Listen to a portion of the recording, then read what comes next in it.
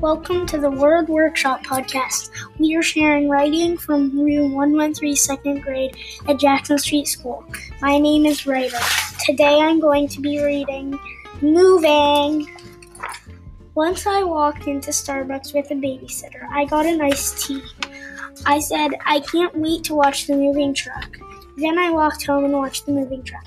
It was cool. The tailgate went beep. Then the moving truck left. I said, bye. I said, I'm hot.